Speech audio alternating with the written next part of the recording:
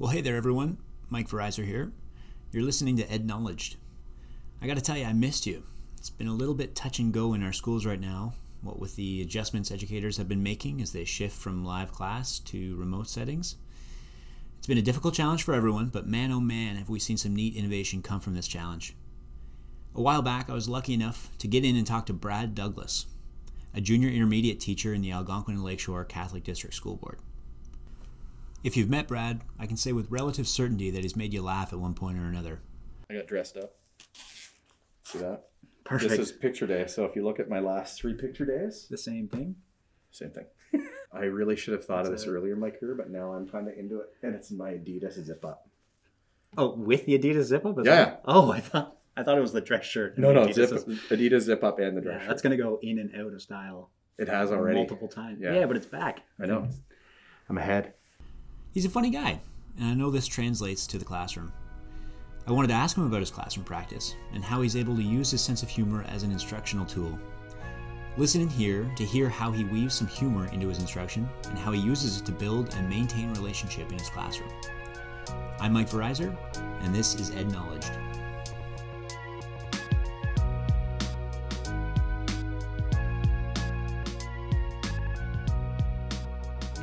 So, I'm here with Brad Douglas. Brad, how you doing today? Good. How are you? I'm doing all right. I'm Yeah. a little bit tired. I was telling you about the kid stuff right hear now, ya. having kids at home. Yes. A little bit of sleep deprivation, but Or a lot of it? A lot of it, yeah. Yeah. Wanted to talk to you today. I'm really Just a glad sec, we were able to though. sort it. Okay. You look good. Thank so, you. I mean, Well, I get that all the time, so it's Right. a little redundant. But thank you, anyways, for that pick me up. You're welcome. I did want to make sure that people knew who you were before Sure. we sort of got into the meat and potatoes. So if you wouldn't mind taking a minute, tell me Sure. who is Brad Douglas? well, he's a teacher, Yeah. which fits well with your podcast.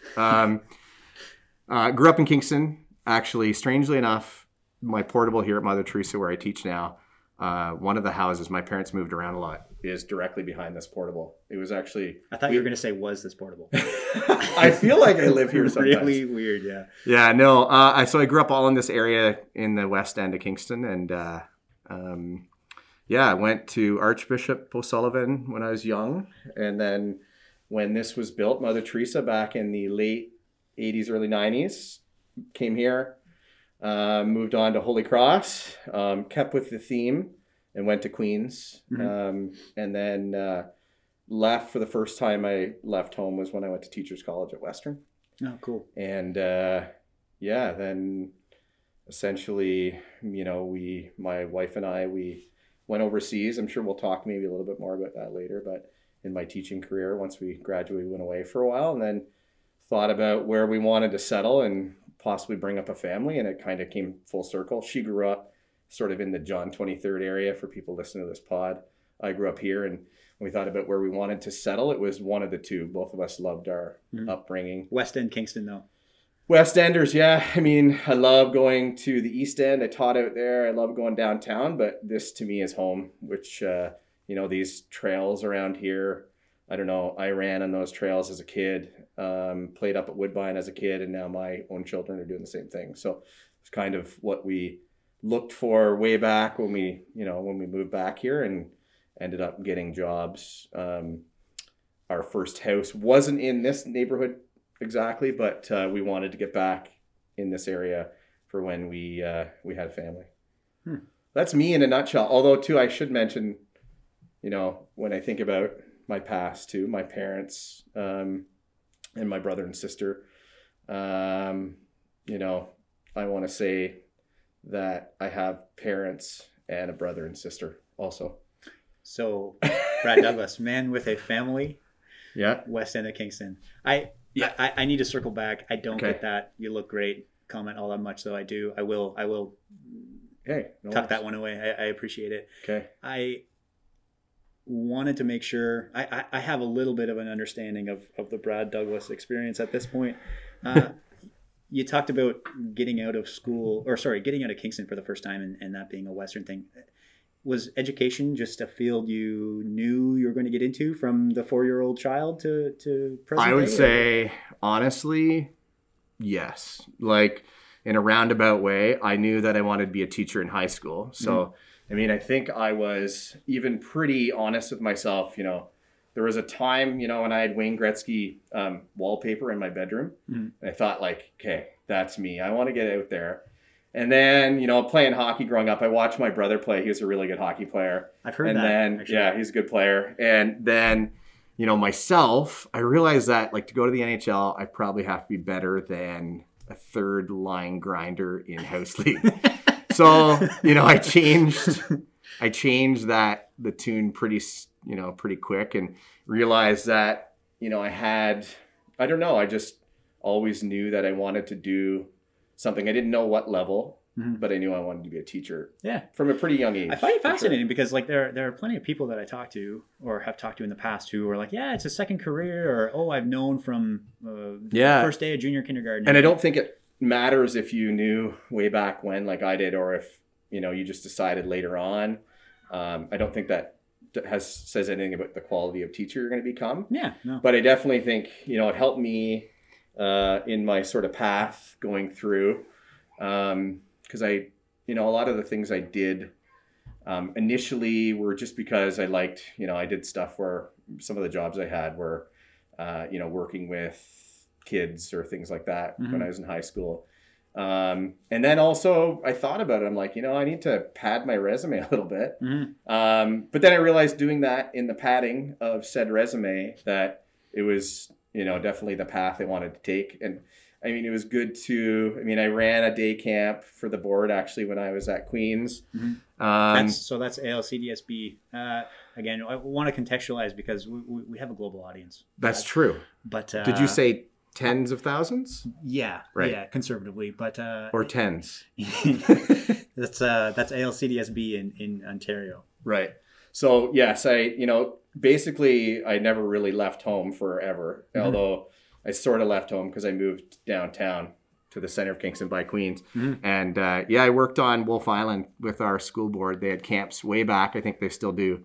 And it was really good because I saw those age groups, and even within the age groups. So say the camp was for anywhere from 5 years old to say 12 or 13. I realized too, okay, I kind of like this age group, but they're really young. I was kind of, not that, you know, I won't teach a kindergarten class or I won't teach a grade 8 class, but I kind of found where... Find your niche. Yeah, the age group where I thought I might settle. And yeah, so I mean, I feel like the path has been, I've been on it for a while, and, you know, there's been a lot of, I don't know, I think back on my educational experience, how really solid it was in this board. And that had a lot to do with us coming back to Kingston too. And we both had a great experience. My wife was in this board also.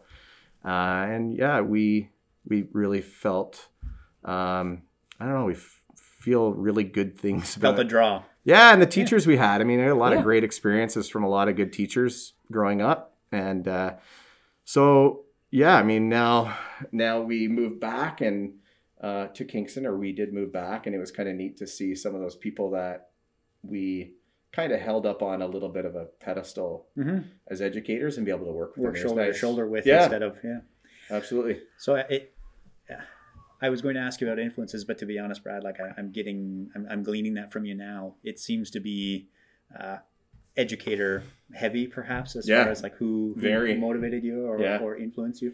Yeah. I want to communicate to the folks that the reason I wanted to talk to you today, and something we've discussed beforehand, is humor. I'm really interested in humor in the classroom and leveraging humor in the classroom. And I think that's something, again, from an outside perspective, I think this is something you do a really good job of. So thanks again for taking the chance to talk to me today. Again, you're very welcome. I think you have the temperament, and I think you have like the personality. Do you see, like, when I talk to you about humor or classroom humor, is this something that you actively like seek out to bring to your room, or is this just like a trait? I think it's a trait, to be honest. What I would say, what I do seek, and I've always sort of, my goal is that I bring myself into the classroom. I try to be me. I don't try to be anyone else. And I know that sounds strange, but I really try to emulate some of the things that I've had teachers that have, I've had some great teachers that did some awesome things. I'll give you an example. When I was in grade 6, my teacher, Mr. Burke, and it was at Mother Teresa, he was pretty dry sense of humor. Mm-hmm. He used to tell, we'd have spelling tests, and he had a joke book out, mm-hmm. and he would tell us jokes during the test. Mm-hmm. So I can't tell you how I did on the spelling test. My guess is probably a level 3. For our non-Ontario listeners, the global audience, solid B. Yeah. But you know what? I remember those jokes. I remember the excitement we had when Mr. Burke took out the joke book. Mm-hmm. He brought that. He also did something, and I do it to this day in the playoffs, mm-hmm. hockey playoffs. That is. He was a big fan of hockey, as am I. He had a class hockey pool, mm-hmm. and so we all drafted our team. It was a little bit harder back then because we had to cut out the results from the newspaper that morning, come in, and some of us would tabulate it. Now it's done online, but he had this thing, and got us really into the playoffs. And then he took the winner out for like a burger. Mm-hmm. So I ended up winning that. Yeah. And I'm not, again, this isn't me bragging. Mm-hmm. I mean, it sort of is, but it's not. Well, it is. Actually, it is me bragging. Yeah, it's a straight brag. Yeah, but that sort of thing. So I loved it. I still remember it, obviously. Yeah. And I do it with my class every year. So, I hope that the kids who participate, and, it's not everyone, because I'm not going to force everyone to do something that is something that's meant for fun. Mm-hmm. But, Mr. Burke threw that fun into Mrs. Foley, who was my grade 7-8 teacher both years mm-hmm. here. She loved to have music. So I still remember using music as a study. And we do that. We grab songs we like, or maybe I do. I think other people do. But I remember doing Sound of Silence by Simon and Garfunkel in mm-hmm. grade 8. And I just thought this is so cool. Like, you can read poetry, you can see it on the page, but to hear it and to pull that in. And that was something she did. That was her, that she really brought it into the classroom. And mm-hmm. so I feel like the humor thing is sort of me. Like, if you were to talk to some of my teachers in the past, I'm sure they would say that was sort of my personality. And, I definitely probably got a little bit, no, I don't ever remember getting in trouble, for being the class clown, anything like that.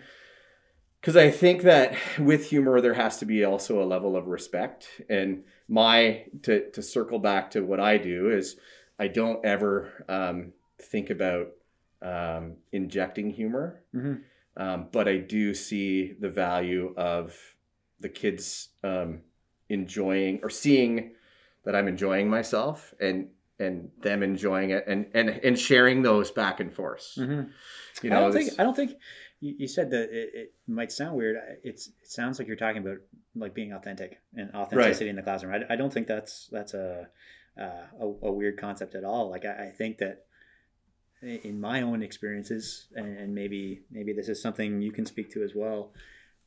I think you go through a phase, and I think I probably still do this to a degree, and will do this. You try different things, and then you have success, or you don't have success, or you're trying to emulate this, or you're trying to emulate that, and I feel like 9 times out of 10 your success is going to come from exactly what you're talking to, just the enjoyment you're having, being yourself, yeah. and enjoying that experience for what it is. So yeah, and I think that's such a important thing as people are getting into teaching. Yeah, right. Be yourself. I mean, lean into your strengths, right? And you know what? There's going to be work on everything else. There is going to be some things you do that maybe are a little bit outside of your comfort zone. But yeah, I find, I don't know, I do with humor at times. I do have to pump the brakes a little bit. Mm-hmm. There is that. It can't all be, hey, smiling and kids, because I think, what's up, Mr. Douglas here? Yeah, Mr. D in the house. Yeah, I mean, you would lose things pretty quick. But I guess if I had my first practicum when I was practice teaching at when I was in Western, grade 3 teacher. She was in her very last year, and she, as the kids came in every day, mm-hmm. there was a number of them that she would give a hug to. Mm-hmm. And, the first thing I remember wearing teacher's college, they're like, yeah, you're not hugging your students. It's, and, for a good reason. But she said to me, she was retiring that year, and she said, I just think that and know that this is the only hug this child might get today. And for me, like out of that, I love that idea. But for me, it's standing at the door every morning and saying, hi, how you doing? Hey, did you see the game last night? How was cheerleading? So just letting the kids know that, and maybe that banter sometimes of a joke, hey, did you see the Leafs game last night? Like, we can do that, but making them smile when they get in. And I guess if I can keep them smiling, in the day at times, then I'm going to throw that in. But yeah, there's never any sort of, I never try too hard. And now that I'm a dad, like the dad jokes are just so prevalent. Gold. They're gold. And, the kids in here will even call me, they'll be like, dad joke. And we should contextualize you're a junior level teacher. Yes. Grade 5, 6. In fact, yeah. I've taught in this school board for 16 years, and I've always taught grade 4, 5, or 6, but most of it in 5, 6. I've taught a lot of splits. I think I've had in the 16 years, two years that was a straight class. So I've done this split. But now that I have, my own children at home, I'm blessed with 3 children. Sorry. There's just, anyways. Blessed. Grade 8, grade 6, and a grade 2, a daughter, son, and 2 sons. And, that humor, it's interesting. I do the same thing at home. It's the way, because it's kind of me. And, it's like at home, you can joke around, and then you have to be like, okay, now we have to get back to it. Well, so that's a neat idea, kind of a tough idea, I suppose. Like I think of that ability to bring levity to your room is a really great, like, proactive classroom management tool. Like I was joking with you, like we don't need to be talking like we're out of a textbook here by any means, but do you ever find, and while it's something that just comes, are there ever times where you say like, okay, like I can really get ahead of maybe potential difficulty in my classroom or outside of the classroom with that levity? Is that you ever mindful of? Or I think so. There's times where things just totally break down, and as far as like, we just laugh and I also find that's okay. Like, that whole idea of, and I have a student teacher right now from Queens, and I really firmly believe the most important thing a teacher needs is to have control in the classroom. And, as we've, in my career, we've kind of gone through a number of things with, when I started, it was very much textbook. Kids, I'm going to put what we're doing on the board. We're going to read it together. We're going to talk about the questions and then go at it. And there's still some of that goes on. But, the idea, you have to be able to release it now. There's all the inquiry stuff we're doing. And it's not, it started in... The differentiation happening in your room, I'm guessing, over the course of a decade and a half. Like the shift has been huge. Unbelievable. Right? And definitely there's so much value in it, I see. And I'm able to pick up on, whereas I think, maybe 10, 15 years ago, some kids would have been lost in that old sort of model. I can't get completely away from that all the time, because there's some kids that really thrive in that. So the idea of finding those different ways to do things has been beneficial. I'm still working on it. Designing for everybody, or designing with everybody in mind. Like, I don't think that's it's going to be beneficial for some. It's going to be needed for some. And, there's going to be kids who not every lesson they're going to take a ton out of, I think. But it's, I don't know. You want to try to give everyone in here a fighting chance to. And I think get it. To interrupt, I have a good thought every once in a while. Maybe Great. potential good thought. Like, you've had a number thus far. That ability to sort of laugh, like you've spoken to control and the importance, like that being the most important thing. But when you have that comfort and when you have that relationship, knowing that it's okay to maybe let that go, or like when you lose folks in a positive way, being able to release that, being able to laugh at it, I think is so important, and something that I feel good about sometimes. I don't know if I'm necessarily always there, because we, for the most part, educators, we want to maintain that, right? Like it's a difficult thing to be able to realize, hey, this is an okay spot where, hey, things didn't connect as we wanted them to. Yeah, and we can regroup from that. It's a and that whole idea of I don't know, I would love to say every day I go home and think, oh man, did I ever nail it? Like, ooh, what a great day. So much about today. Yeah. Oh, I was so good. And, you know, that's not always it. It's kind of, it sounds like I think that sometimes it is, though. Mm-hmm. I mean, most days I'm always kind of questioning how things went. I do know when, you know, something goes over well as far as like what I think. But then, you know, when the work starts coming in, I'm like, okay, really, maybe I didn't get across to this one. And, yeah, I mean, as far as, and I see some kids too, there's times where the humor, they try it back. And I'm like, experiment in that safe spot. Yeah. That did not connect. Yeah. That's not right. Like I have a grade 2, my son, Charlie, and there's the odd time he says something, you know, we like to joke around and, you know, we're at dinner table and he'll say something to one of the other kids. And I'm like, oh, bud. Not at all like funny. Yeah. Okay. No, I yeah. Okay. Well, you're ugly, and that's why you have no friends. I'm like, oh, cool. Well, that really hurt me. Yeah. And you know, he's doing the laughing before he gets it out. Yeah. And I'm like, ooh, that's not connecting. No. I didn't. I don't know if you got my email. I was going to ask you for your teaching philosophy committed to poetry. I don't know. Missed that? Was there? I didn't get a read receipt. Was that on the back page? Could have been. Yeah, it was actually a napkin. I sent it a JPEG, but right. I actually did a little bit of preparation for this. I was thinking about like the significance of humor. If you had to quantify or if you had to describe, I'd done a little bit of reading, and there's all kinds of research and studies that I am not going to explicitly reference here, but I was looking at like the influence of it as like student motivator, creativity stimulator, stress reducer, all kinds of like side effects, positive side effects that really help out in the room. So I think being able to balance that and do it effectively is got to be a tremendous resource, right? Do you ever have you ever had those experiences that were like, you talk about like the reflection on things that don't quite connect.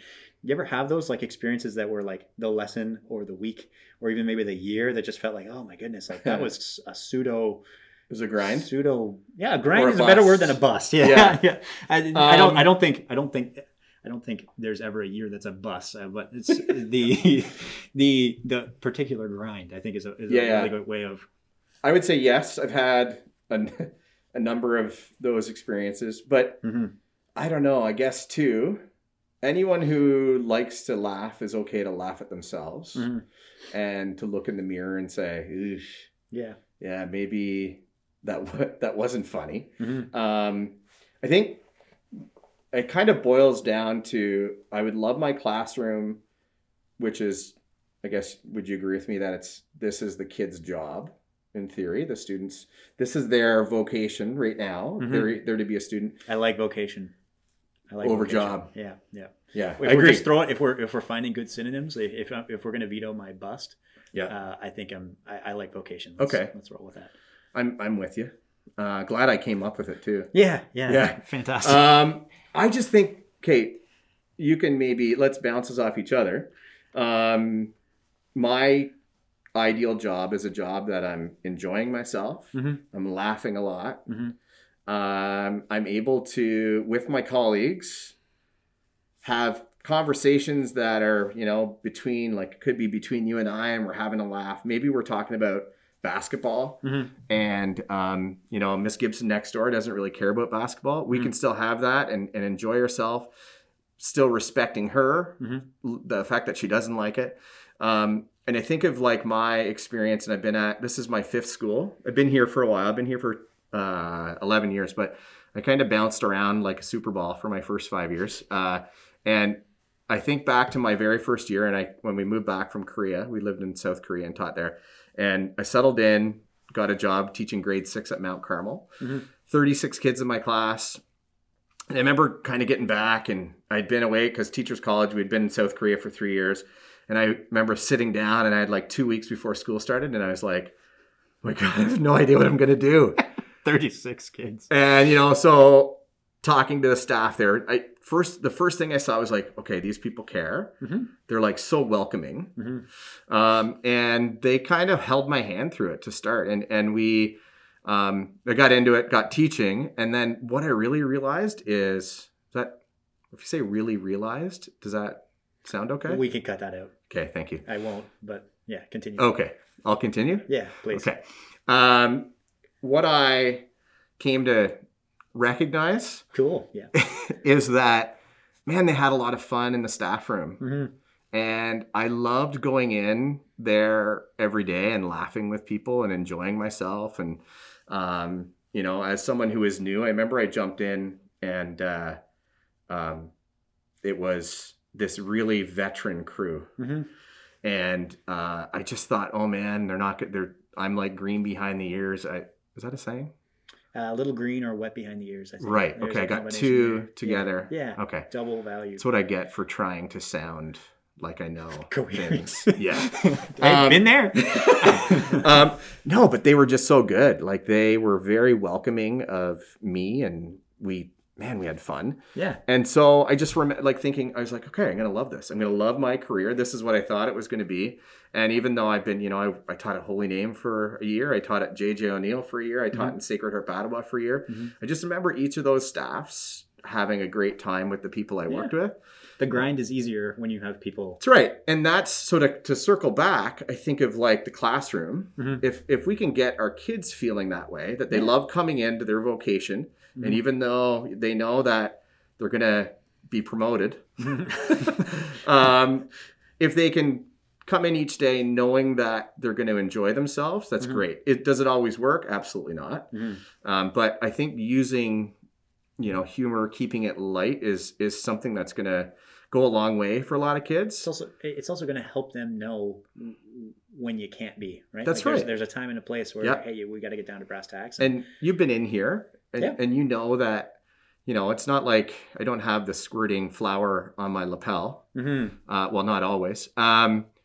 It's just a way that, when we need to work, we work. Yeah. But when we're, I have a lot of discussions, and we talk a lot, and we laugh in those discussions. And I wanted to set up, and I always try to set up this sort of, the kids can say something, and it can be sort of foolish, but they're allowed to try something.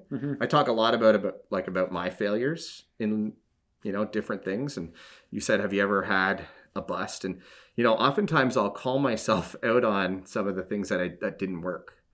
In class. Yeah. Yeah. Or even like, oh man, I played hockey last night and I was horrible. Like, man, I was bad. So that's something that I've tried too. That's interesting, because that's the more you're able to like contextualize yourself. And I've even thought like external to school is one thing, but you know what? Sometimes when things aren't connecting, or when something didn't pan out, or you have lofty goals that weren't realized, like I've often thought being able to have that communication and have that chat with your class, it yields way better results than you'd anticipated to, right? When you treat them as young adults, when you have that expectation and that structure in place, like it's I don't know, it seems to be a really powerful way of saying like, hey, you know what, like this didn't go the way we anticipated. It wasn't perfect. Let's regroup here.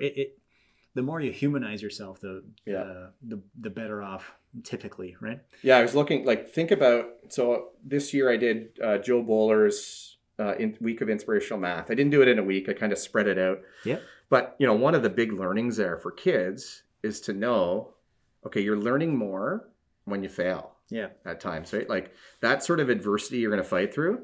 And they put it at sort of like the math question idea. But I would say like I carry that over into almost anything. If there's some pushback, if it's hard, you're going to have to work so much harder.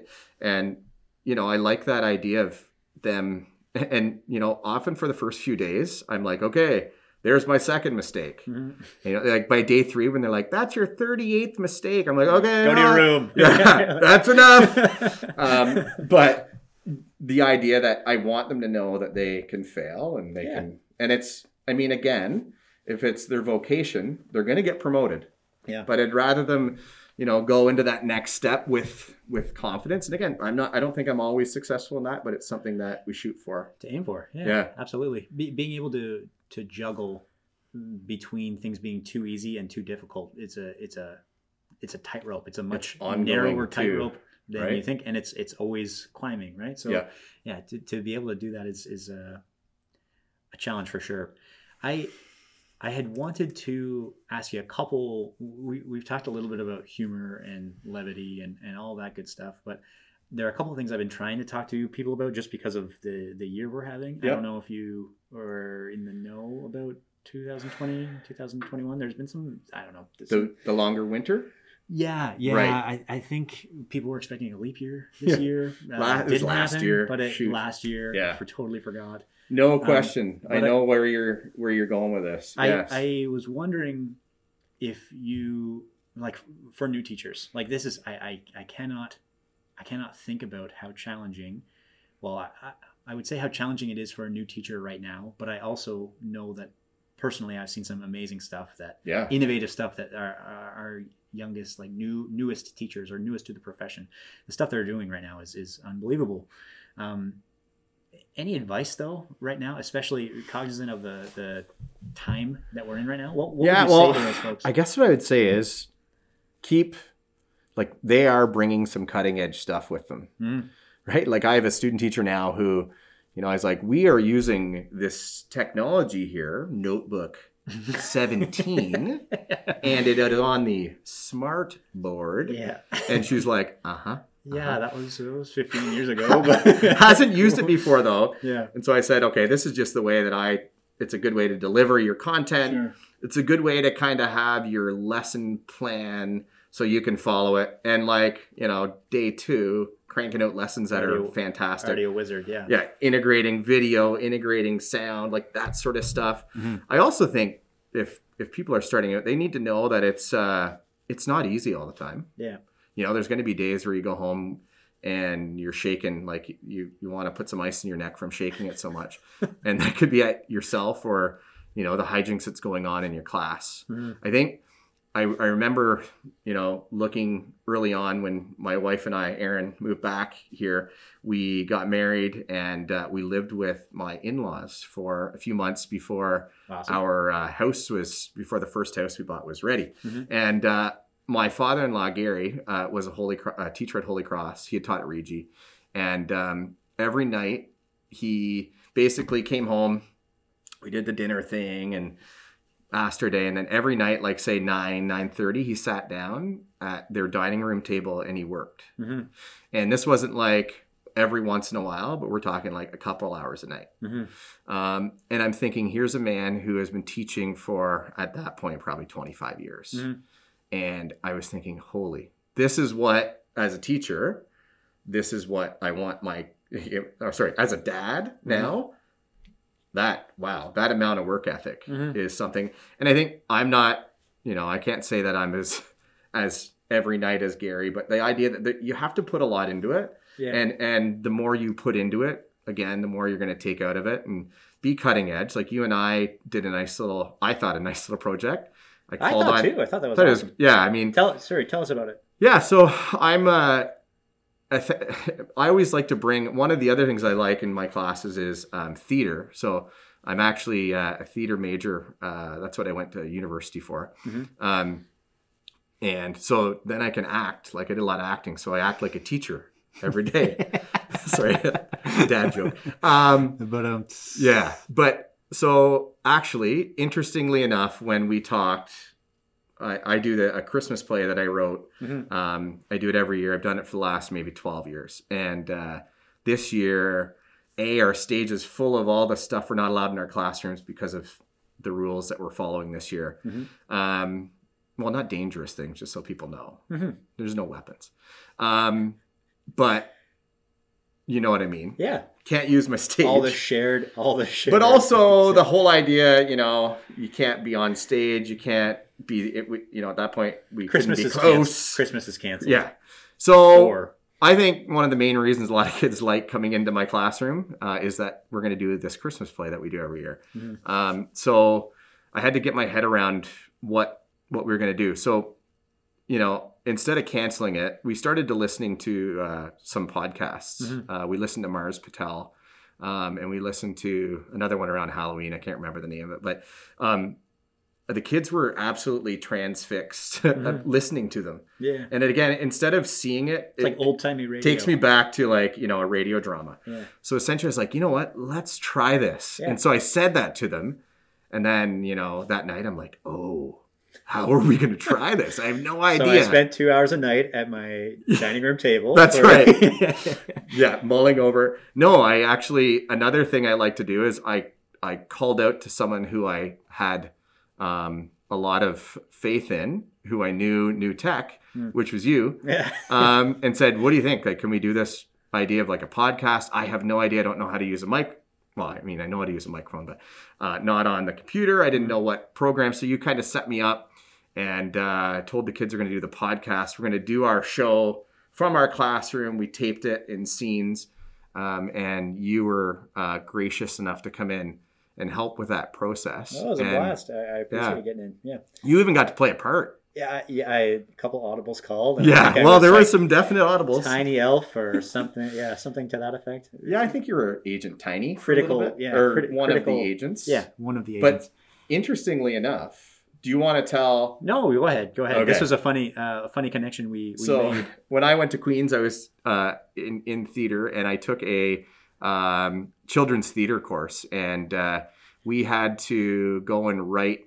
The assignment was to write a collective creation with a class. Well, I was volunteering at St. Pat's Catholic school in Harrowsmith. I'd volunteered there for the year before, and then my sister-in-law, Angela, taught there. And then the next year I was doing it again, and I went into all the different classes and worked with the different grades.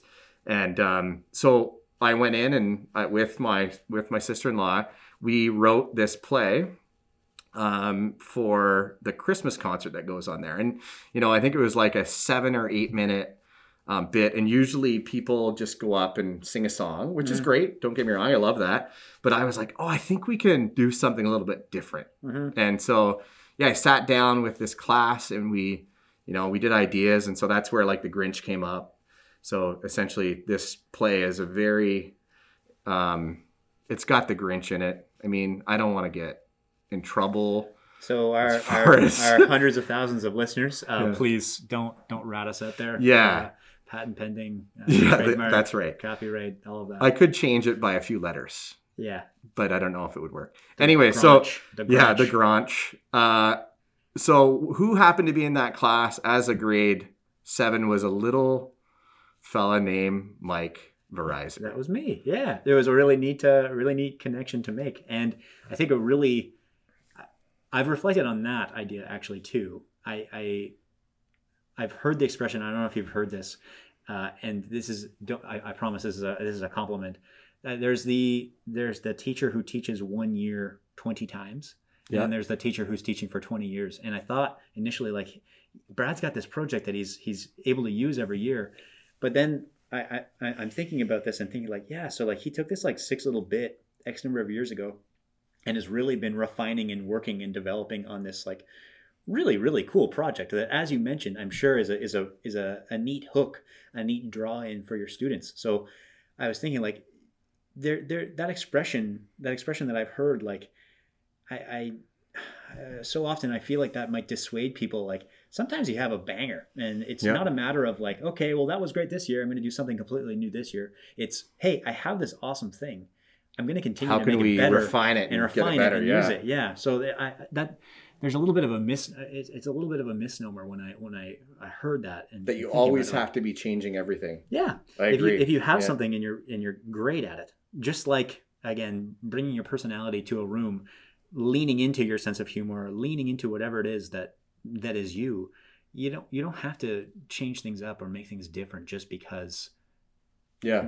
Just because, right? Just for the sake of change. So I thought that in hearing that and coming to that realization, it was a cool moment for me to sort of reflect on like, well, you know what? Like take something and run with it. Like make a little bit of a legacy out of it, right? Like it's a neat concept to me.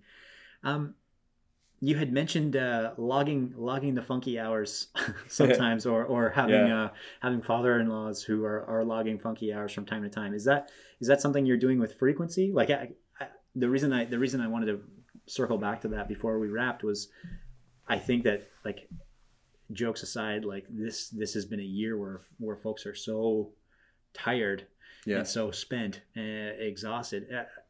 Across the profession, across so many different professions. Yes, that's right. How do you, what do you do? Or is there any insight you can give me about like that balance and making sure that you aren't a husk at the end of a week? Well, there are many weeks where I know. There are times when I am that, we have this, I think it was my brother who, he and his buddies who are kind of relentless with each other at times. When one of them is being grumpy, they call them Sucky Poo Thompson. You might need to cut this one. But it's that idea. And my brother and I, like when one of us, I remember, if someone's being like, oh, I don't remember. Like, oh, hey, Mr. Thompson. Oh, Mr. Thompson's in the house. So we laugh about that. Just totally ambiguous. Okay. But the idea that you're being sucky, I know it's maybe not the nicest thing to say, but as a brother, and that idea of, I feel like it's hard to fight off Mr. Thompson a little bit more this year. And I do. I think there's a couple parts there to your question. The way that I like to work is I usually like to get out of school pretty quick after. Yeah. And I'm fortunate enough to live within a couple minutes of here. So I come back into work when my kids are in bed usually. Although with my kids getting a bit older, I don't really want to be rolling in here at 10 at night. So, but at least I can get home, do dinner, do kid things. It could be, it seems when my kids play sports, I like to get out and coach them. There's just so much less of that now, but I try to do things. I was talking to you about my son, Noah. He loves, Minecraft. So I'm trying to watch it and being like, I don't know. But showing that interest that and if I can find the time, each night to do something, maybe it's reading with my son. I coach my daughter's volleyball team in Kingston. And then even, let my wife needs a break at times too. So if it's, say, like her thing is maybe she goes out and, it's even hard to go out to Home Sense or Winners or things like that. But if we can do that family time, I personally, I don't like really putting in a lot of work after school. I like to come back and, if I come in here and it's say 9 or 9:30 or 8, whatever it is, and I need a couple hours of work, it's quiet. I can put on music. I can put on a podcast. There's no sense of guilt. Yeah. And I feel like I've already spent my time. And, I'm fortunate that I don't need a ton of sleep. At times it does catch up with me. There are times too when I'm in here every night, but that's usually if we're, we do a musical every couple of years. Those sort of things take more time, for sure. But again, I feel those things I love. So this year in that way has been tough. I love coaching the teams here. I never, that extra time to me is an extra time. That's something that I've always done that I really sort of adore about the job, that we can, I like to coach, and I'm not a great coach at the extracurriculars. Yeah, those things. And to get, to get the musical where, I had a fantastic teacher in high school, very, he kind of changed my path in a way, because he was the football coach at Holy Cross, or one of them, and also the director of the musicals. And you're a football player? I was a very solid second string linebacker. But only later on, I played volleyball actually, but then I thought, you know what? I've always loved playing football, and I had a cannon of an arm, in my opinion. So I was like, I think I'm going to go out this last year. And I talked to my drama teacher, because we were doing a musical, and I'd done the one year before, and I loved it. Right. And I was like, but I think I should try football because it's my last year. Right. And he's like, yeah, you can do both. And I'm like, wait a second, you can't do both. And he's like, yeah, you can do both, because guess what? I'm in charge of both. I am the boss. So I'm the captain now. Yeah, so I thought I'd probably go out and, be like the starting quarterback, even though we had a good starting quarterback. I wasn't. I was the second string linebacker, and I think in my first game, I was actually playing against a friend of mine who I played baseball with, and he like came through the line, and he was like big and athletic. I was, I don't know if I was big or athletic, or neither. Double negative. Yeah. I guess I was athletic enough that they put me at linebacker. Yeah. And did he not, like, I put my arm out and I hit him like, boom, right at the line. And he like ran my arm all the way around my body 3 times. So after that and a pretty good dislocated shoulder, I didn't actually play much football after that. I did actually play more because I didn't have surgery until my first year at Queen's. But I did play. Back to my story was I would actually go to football practice for 45 minutes to an hour. And then I'd wear my football gear without the pads, the top pads. I'd wear my lowers onto stage. And we were doing My Fair Lady. And I'd be up on stage, doing that. And it was all put in because of this guy. His name is Phil Ridley. But he basically allowed me to do the things I love and didn't make me choose. And that's where now, like, looking at athletics, looking at theater, I've seen stuff at Holy Cross, and I saw like an example, not My Fair Lady, Les Miserables a few years ago. And a few of the kids I had taught here, I knew were playing football. They're also in the play. And I was thinking, so good that these guys, because sometimes you get sort of pushed off into one direction, right? So I got to do that. Phil was great about that. And actually, I would say that the whole idea of getting on stage, he basically said to me, I think it's good for everyone. And like, we have kids who, I've done this show for like 12 years. Like I said, it's a half hour. It's not anything. I've yet to win a Tony. Well, do they do a Tony for? I've heard you've been applying. I have actually. Yeah, I've sent videos. Sending out those little packages with the mints and the hotel soaps. That's right. But yeah, so yeah, he was the one who said, you should do that. Try it. Get out there. And as a result, like, the kids will come in and they're like, I can't do it. Like, there's no way I'm doing it. I'm like, okay, yeah, no. Sure. Yeah. And I think in my career, I've had one student in the 12 years that didn't do it, but then he was in my classroom the next year and he's like, I think I'm ready to do it. So, you have that. And I think a lot of kids aren't me. Like, they are not comfortable. Like, I still remember singing the Willie Nelson part from We Are the World in grade 4. I mean, I don't know if anyone else remembers. Probably my mom. But then, some can't forget. That's right. But that sort of thing, I feel like if they can get up, and I try to say to them that maybe this is your only time, and get up there, have fun. I don't know. That's one of the things I love doing that takes a lot of time. Like, it takes a ton of time outside of school, but I don't know. I find it pretty worth it. And it's been great the last few times because my own kids have been in the show, and it's one thing there's something about when you have, skin in the game, like when your own kids are there. I'm really fortunate enough to have my kids here, and my wife is teaching here also. Like, it's the family, and, you get to see that. So, yeah. I don't know. Did I even answer your question? We I think I went off there. We were tangential, I think. Is that a word? I have no idea. We're on a tangent, but not in a bad way. Okay. Yeah. If it was a bad way, like, I would say I would cut this out, but I'm not cutting anything. I've told you that already. My editing your skills pretend cut out are pretty borderline. You said unless it got like super wildly inappropriate. Yes, okay. Yeah. So we're here. We're fine. And we're good. I had no doubts that we'd be A-okay. All right. Brad, thanks so much for talking to me today and for taking the time. I suppose we didn't really contextualize this at the beginning. I like doing this in classrooms. So thanks for letting us borrow your portable at the end of the school day here.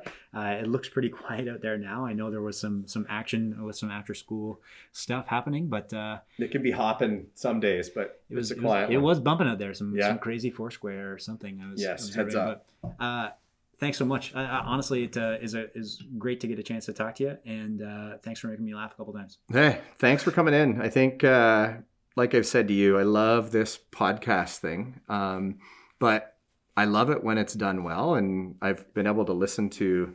This is going to be a huge tire pumping now. Sorry. I've listened to a couple of your previous ones, so I was in the tens of thousands. I was one of them. And you're doing a great job. I quite like it. I love the fact that you have, like, I didn't want to come on here and sound not intelligent. Because the people you've had on sound so intelligent. We've had some heavy hitters, and I'm glad I was able to add you to the list today. So I appreciate it, Brad. Right. Thank you. Hey, great job. And you're always welcome to hang out in the portable. I'll take you up on it. All right. Take care, eh? Well, there you have it, folks. Brad Douglas. Just an awesome teacher and an awesome guy. Pleasure to speak with. I hope you enjoyed this episode, and I'll leave you with a quote inspired by Brad's self-deprecation. This from Albert Einstein. It's not that I'm so smart, it's just that I stay with problems longer. Thanks again for listening.